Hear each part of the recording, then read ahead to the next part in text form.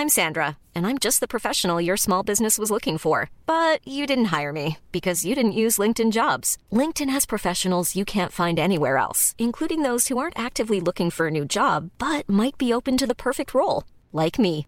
In a given month, over 70% of LinkedIn users don't visit other leading job sites. So if you're not looking on LinkedIn, you'll miss out on great candidates like Sandra. Start hiring professionals like a professional. Post your free job on linkedin.com/people today.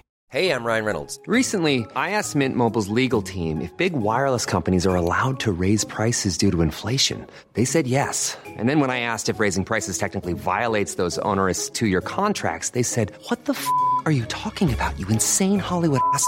So to recap, we're cutting the price of Mint Unlimited from $30 a month to just $15 a month. Give it a try at mintmobile.com/switch. $45 up front for 3 months plus taxes and fees. Promo rate for new customers for limited time. Unlimited more than 40 gigabytes per month. Slows full terms at mintmobile.com.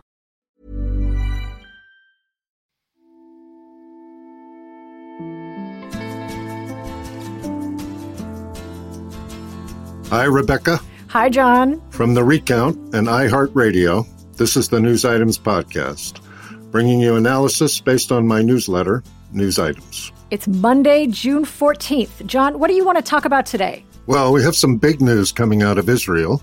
Bibi is finally out as prime minister, so we have to talk about that. I also want to discuss our own head of state. After a busy start, President Biden's administration seems to have hit a wall, to borrow a headline in The Economist. What about you? Well, Reuters has an investigation into a flood of death threats aimed at election officials and poll workers. That's obviously very demoralizing, not to say shocking. So let's get into that and also talk about a much less serious development. Elizabeth Holmes and Theranos merchandise is apparently doing very well online. I love that story. Yes, sign of the times. All right, let's start with a couple of science and tech headlines, and then we'll get to the items. All right. First, China is quickly becoming the world's leader in artificial intelligence research. At least that's what we often hear. But here's a concrete measure of that. The creators of WuDao 2.0, a newly revealed AI model, say it's 10 times more powerful than GPT-3, its closest American competitor. Of course, that's coming from the government-funded Beijing Academy of Artificial Intelligence. But Politico reports this AI can generate pictures based on descriptions and predict the structures of proteins. John, how significant is this development? Well, we don't know for sure, obviously, but GPT-3 from last year was heralded as a big event. China leapfrogging it is likewise being seen as a big event. I mean, this story is going to play out in stories like this. It's something that we follow in news items because, as Vladimir Putin famously said, whoever controls artificial intelligence controls the world. So, I mean, it's hard to argue with that. But I mean, aside from the superhero villain buzz phrases from Mr. Putin, what I'd be interested to hear is whether there is proof of effort, as we would say, in the world of crypto. I mean, what is? I think these developers should have to demonstrate their capabilities in a public forum, so that we're not in a position of having to, evaluate dueling press releases, so to speak. Right. I mean, I do think that people have witness what is being produced. Yep. But in terms of publicly available information, there doesn't seem to be much about it, and there doesn't seem to be, what you would expect if it were publicly displayed. All right, so let's move on to a specific application of AI, speaking the language of the sperm whale. Researchers at the Cetacean Translation Initiative, or CETI, plan to train machine learning on the vocalizations of sperm whales to decode their potential meaning. These. In a draft paper, the researchers write that whales could be, quote, capable of exhibiting a more complex grammar, and it is thus important to attempt to find the rules of this grammar if they exist, unquote. However, Life Science reports the algorithm may need roughly 4 billion recordings of the sperm whale sounds, and right now they have only 100,000. CETI hopes to get those via underwater microphones, drones, and even robotic fish. John, what do you say? Do you speak the language of whales? We love stuff like this, AI and whales. It doesn't get much better than that. Essentially, you start with a blank slate, and you put in all this data, and the data gets sorted out 12 ways to Sunday, and from that become patterns. And the question is, are those patterns speech, or is that just noise, or whatever? In the same way that artificial intelligence can teach itself to play, Go or whatever, presumably it can teach itself how to speak whale. Yeah. That's the undertaking, and it'll be many years before we know the answer, but it's a great story. No kidding. Like 4 billion recordings. They need 4 billion recordings. 4 billion's a big number. Yeah, and right now they have only 100,000. How long is this, at this rate? I mean, how many decades is this going to take? you know? It's like the line from Jaws, right? We're going to need a bigger boat. We're going to need a lot more underwater drones to get the job done. But yes. If you take away nothing else from news items today, listeners, let it be that. Let it be that. Yeah. All right. Let's move on to the news items. On Sunday, Benjamin Netanyahu, Israel's longest-serving prime minister, was ousted by a single vote in the Knesset. A broad coalition of parties, including a far-right settler party and an Islamist party, formed a governing coalition. And it seems like the only thing that brought them together was their desire to finally get rid of Bibi. Naftali Bennett, Netanyahu's former aide, was sworn in as prime minister. If the coalition holds, then in 2 years, Bennett will be replaced by the centrist leader, Yair Lapid. Netanyahu will be going on trial for charges of public corruption, but on Sunday he told his party he would lead, quote, a daily battle against this bad and dangerous left-wing government and bring it down. John, do you think this is truly the end of Bibi's reign or simply an intermission? We don't know, right? I mean, he lost the vote 60 to 59. So that's about as close as it could possibly be. Yep. The coalition that defeated him has, at least on paper, no reason to remain cohesive. And the whole thing is sort of bound together by a disdain, if not hatred, of Bibi Netanyahu. So all he has to do essentially is piece off one vote and the game changes. He has been enormously effective in accomplishing what seems politically impossible. So I certainly wouldn't bet against him. His larger problem, obviously, is the public corruption case that looms and haunts him, probably, both he and his wife. If this coalition gets good at being a coalition that holds together very disparate parts, then they'll be successful. If they're not, if they fall into factional warfare, then Bibi will be back for sure. Well, how likely is it that this governing coalition will take up very divisive or inflammatory topics? I mean, it seems like that would be the thing to avoid. Absolutely. And plus, Yair Lapid's, I mean, they've got like 17 seats. That's the largest factor in this coalition, and they're mostly secular, right? Right. Last time we talked about Israel, we were discussing an op-ed, the crux of which was that Netanyahu and Hamas need each other. Remember that? We talked about this a couple of weeks ago. Right. So now that we've had this shift in power, maybe not unexpected, what's your take on that right now? Does Hamas need a villain in the form of Netanyahu? Are they sidelined by this? Are they defanged to any degree by the ascent of this unlikely coalition? I don't know the answer to that. I think we would have to have Tom Friedman on to explain it, what the new dynamics are. That said, Netanyahu would dearly love Hamas to do everything it could to disrupt the coalition. So he clearly needs them, but we'll try and get Tom on to explain it to us. Moving on. Election officials around the country continue to get death threats. That's according to a Reuters investigation that reveals a flood of threats and intimidation targeting even low-level election volunteers.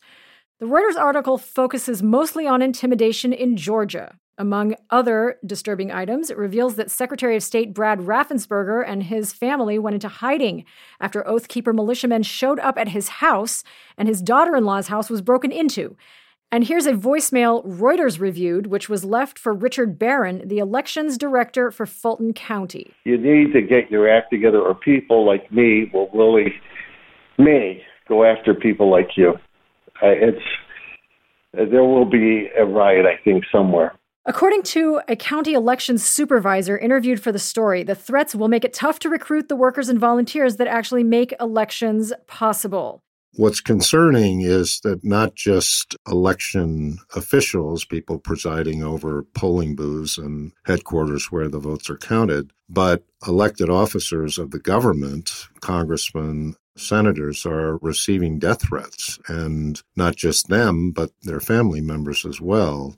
That's an indication that the forces of disruption, if you will, the militias, the Oath Keepers, the Three Percenters, the Proud Boys, that those what are essentially terrorist elements are still active. So that's the worry, and it's a real worry. Liz Cheney has talked about this. Her colleagues have said to her that they've received death threats. It's not just Georgia.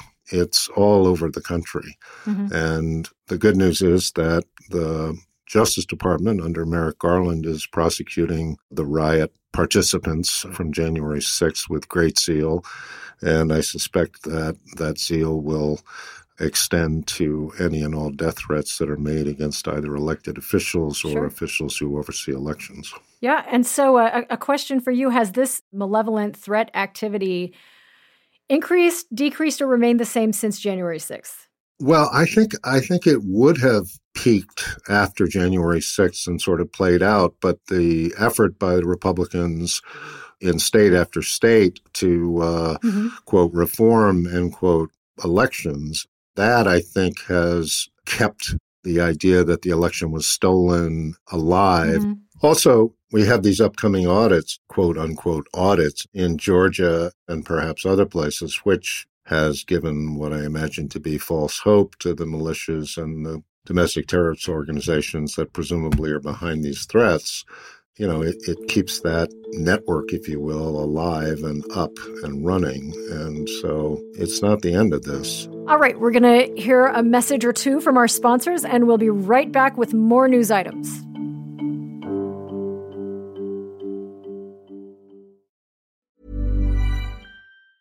It's that time of the year. Your vacation is coming up. You can already hear the beach waves, feel the warm breeze, relax, and think about work. You really, really want it all to work out while you're away. Monday.com gives you and the team that peace of mind. When all work is on one platform and everyone's in sync, things just flow. Wherever you are, tap the banner to go to Monday.com. Burrow is a furniture company known for timeless design and thoughtful construction, and free shipping, and that extends to their outdoor collection. Their outdoor furniture is built to withstand the elements, featuring rust-proof stainless steel hardware, weather-ready teak, and quick-dry foam cushions. For Memorial Day, get 15% off your Burrow purchase at burrow.com/ACAST, and up to 25% off outdoor. That's up to 25% off outdoor furniture at burrow.com/ACAST. Welcome back to News Items. The Economist published a feature yesterday that outlines the legislative conundrum President Joe Biden faces. The headline reads, after a heady start, Joe Biden's legislative agenda has hit a wall. And it's hard to argue with their logic. Biden has to deal with the filibuster, tiny majorities, Joe Manchin and Kyrsten Sinema in the Senate, and progressives in the House, and of course, Mitch McConnell, who has said, quote, 100% of our focus is on stopping this new administration. John, given all these headwinds, how do you think Biden will try to get his infrastructure bill passed? And will it work? I think they're going, with go big or go home. I think that's where they've landed. You could have, had they wanted to go, a sort of piece by piece strategy, they could have broken up this bill into parts, and then they could tell a story that piece by piece they put it together. And if they weren't able to get the last piece, they at least got the first two, something like that. But it seems from all the reporting that they've just decided to go for the whole thing all at once and try and jam it through with these razor-thin majorities that they have in both the House and the Senate. We'll see. I can't imagine that it can work. Biden came into office in essentially a referendum on Trump. And so he arrives, takes the oath of office, and, he's fulfilled his mandate. And instead of going in a much more modest and much more circumspect way about passing legislation and identifying issues on which there were broad-based support, like shoring up Social Security or shoring up Medicare, where it would be all but impossible for Republicans to vote against. They have instead come up with a gargantuan budget to fund any number of initiatives, and they've thrown in other sort of special interest group stuff that is almost certain to fail. So I don't know how they get out of it. Once you decide to go big or go home, you have to go big. Mm-hmm. And the chances of being successful going big are probably not that good, if not hopeless. So are you saying that because the Democrats are going to move on pushing a reconciliation bill, that they're going to lose Manchin and Sinema? No, they've lost Manchin on the filibuster, right?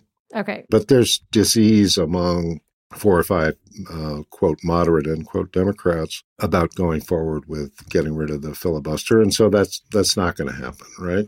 So then you're left with the reconciliation or the watered down version.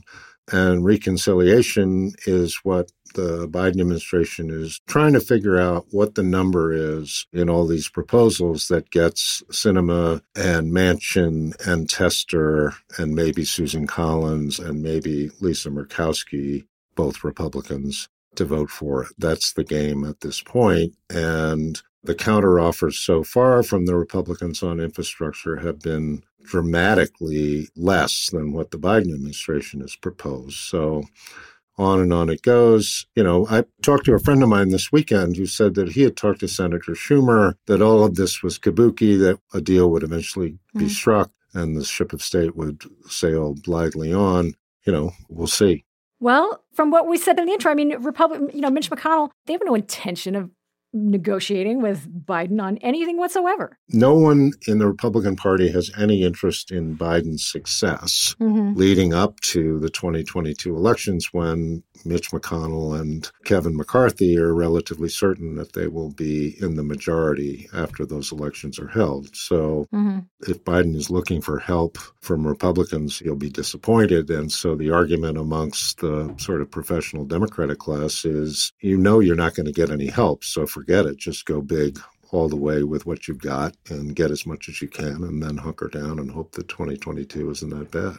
People wonder why we got third world infrastructure in this country. And that's, I guess that's why, I mean, we've got a dysfunctional political climate. That's why. Yeah, no, I mean the dysfunction of the political system, you can get stuff done, obviously. I mean, they got the first stimulus thing done. And during the Trump administration, they got a big stimulus package done that was enormously helpful during the pandemic to keep the economy afloat, keep people from going broke, getting thrown out of their homes, and so on and so forth. So it's not like the government can't be effective. But when it is asked to be proactive, it just gets garbled up in incredible cross currents of interest groups and political considerations, and on it goes. And it's not pretty to watch. No, it's disgraceful. It really is. I mean, it's such an embarrassment. It's depressing for sure. But moving on, let's go to the next news item. Elizabeth Holmes will be heading to court on August 31st.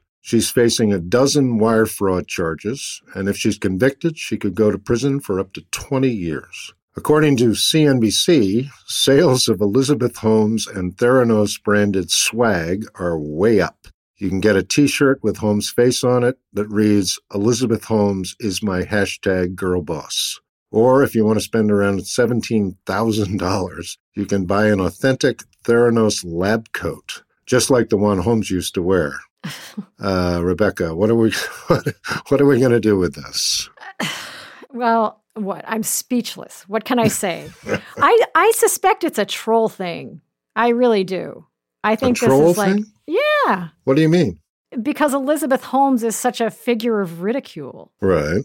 And I mean, to wear a #girlboss shirt with Elizabeth Holmes on it is like, there's like a misogynistic message buried in there. Really? I think so. Yeah. So I can't buy one. Do you happen to know what the hammer price is on Pharma Bro merch? I mean, is Martin Shkreli as big of a seller? That's a good point. I hadn't thought of that. Would you ever use a Theranos coffee cup, or, you know, in the spirit of cynical irony? No. Nor would I. You know, for the one Elizabeth Holmes, there are probably 25,000 legitimate biotech female entrepreneurs who have not gotten anywhere near that level of venture funding and were certainly more deserving than this young lady. So yeah, whatever she's got to say in her own defense, I am not that interested in listening, nor am I interested in wearing her damn face on my chest. Sorry. My only Theranos story is that my former boss, Rupert Murdoch, invested, I think, over $100 million in Theranos. Seriously? And yeah, seriously. I think it was $120 million he invested in Theranos. And all he got was a T-shirt. Well, no. And so, he goes, he meets with her, obviously. I think he was on the board. And George Shultz was on the board, and General Mattis was on the board. All these sort of big shot people were on the board. That's so embarrassing. I bet they're cringing. And she said to him, there's a reporter from the Wall Street Journal, and, he's causing all sorts of trouble for the firm, and he's asking all these outrageous questions, and it's really hurting our operation, and could you step in and basically make this guy go away? And Rupert said, I have good editors at the Wall Street Journal, and I trust them to make the right decision. So no, I'm not going to interfere with their work. And for a guy who had $120 million on the line to say, you know what, I'll leave it to my editors, I think that's the best story anybody could ever tell about Rupert Murdoch. Yeah. Well, that's a good one. That's a good story. No, that's what I mean. It's the best positive story. We could talk, a few others. Is there something in our culture that sort of draws us to stories about con men and con women? Well, people have embraced this idea of fallen figures rehabilitating themselves. I mean, look at Michael Milken. He went from being, sort of the poster child for 80s junk bond sales to becoming like a major cancer philanthropist. People lap that up. Right. This luxuriating in the misdeeds might be a new thing. I don't know. What do you think? Have you noticed a sea change? No. The case I remember, very clearly was the Enron case, when there was certainly no cultural fascination with those guys. It was just like put them in jail as quickly as possible and then never think about them again. Con artists are sort of a product of, the reason they can get away with the con for so long is that they're a product of the environment, right? And, right. And Elizabeth Holmes is a product of this Silicon Valley biotech landscape where the future is moving so quickly that you don't have time to read the fine print because everything is so futuristic and so groundbreaking, et cetera. And it's also an environment where there is a considerable, she wore the black turtleneck. An individual can be difficult or shady or get away with things that they would never, in a more traditional corporate organization, they would never get away with because the visionary leadership is so important. And also, she, in my opinion, capitalizing big time on a certain political correctness that doesn't measure up to the reality on the ground, which is that people were very quick to drop everything and praise this female founder to the skies because so few female founders get that kind of funding in biotech. So she's sort of taking advantage of the mismatch, right? Right. Of the big talk and the no action, right? And that's, I don't know. I find her story distasteful in the extreme. I think she's a joke. I think this idea that, I can't imagine why anyone would have Elizabeth Holmes as my hashtag girl boss unless you were like some kind of funny, like incel troll in the basement who thinks that this is a funny joke that other people don't get. Gotcha. But it is interesting to talk about folk heroes of fraud, which I guess, maybe that's going to be her legacy. Although who knows? Maybe she'll get off. I don't know. Maybe they'll. You never know, right? She's got another trick up her sleeve. We don't know. All right. For deeper analysis on the political times we're in, I would recommend all of our listeners check out John's newsletter, News Items, on Substack. Go to newsitems.substack.com and go for the premium subscription, which is where you get the really choice stuff. And listeners should also know that Rebecca has a terrific website called investableuniverse.com. She reports and does analysis of what she calls the global market of things. It's terrific. Yes, including infrastructure. Yes. And including infrastructure. So I highly recommend that you visit there. So that's it from us today. News Items is produced by Christian Castro-Russell, Pierre Bienaimé, and Ali Rogers. Our theme music was composed by Billy Libby. Our recording engineer today is Simran Singh. And we'd like to thank the whole team at Factory Underground. We'll be back tomorrow afternoon with my interview with Arkansas Senator Tom Cotton. We talk about 2 Januaries, January 2021, when the Capitol was overrun by rioters, and January 2020, when coverage of the coronavirus picked up pace in the media here in the U.S. and eventually around the world. Please tune in for that one. A lot can happen in 3 years, like a chatbot may be your new best friend. But what won't change? Needing health insurance. United Healthcare Tri-Term Medical Plans, underwritten by Golden Rule Insurance Company, offer flexible, budget-friendly coverage that lasts nearly 3 years in some states. Learn more at uh1.com. Even when we're on a budget, we still deserve nice things. Quince is a place to scoop up stunning high-end goods for 50 to 80% less than similar brands. They have buttery soft cashmere sweaters starting at $50, luxurious Italian leather bags, and so much more. Plus, Quince only works with factories that use safe, ethical, and responsible manufacturing. Get the high-end goods you'll love without the high price tag with Quince. Go to quince.com/style for free shipping and 365-day returns.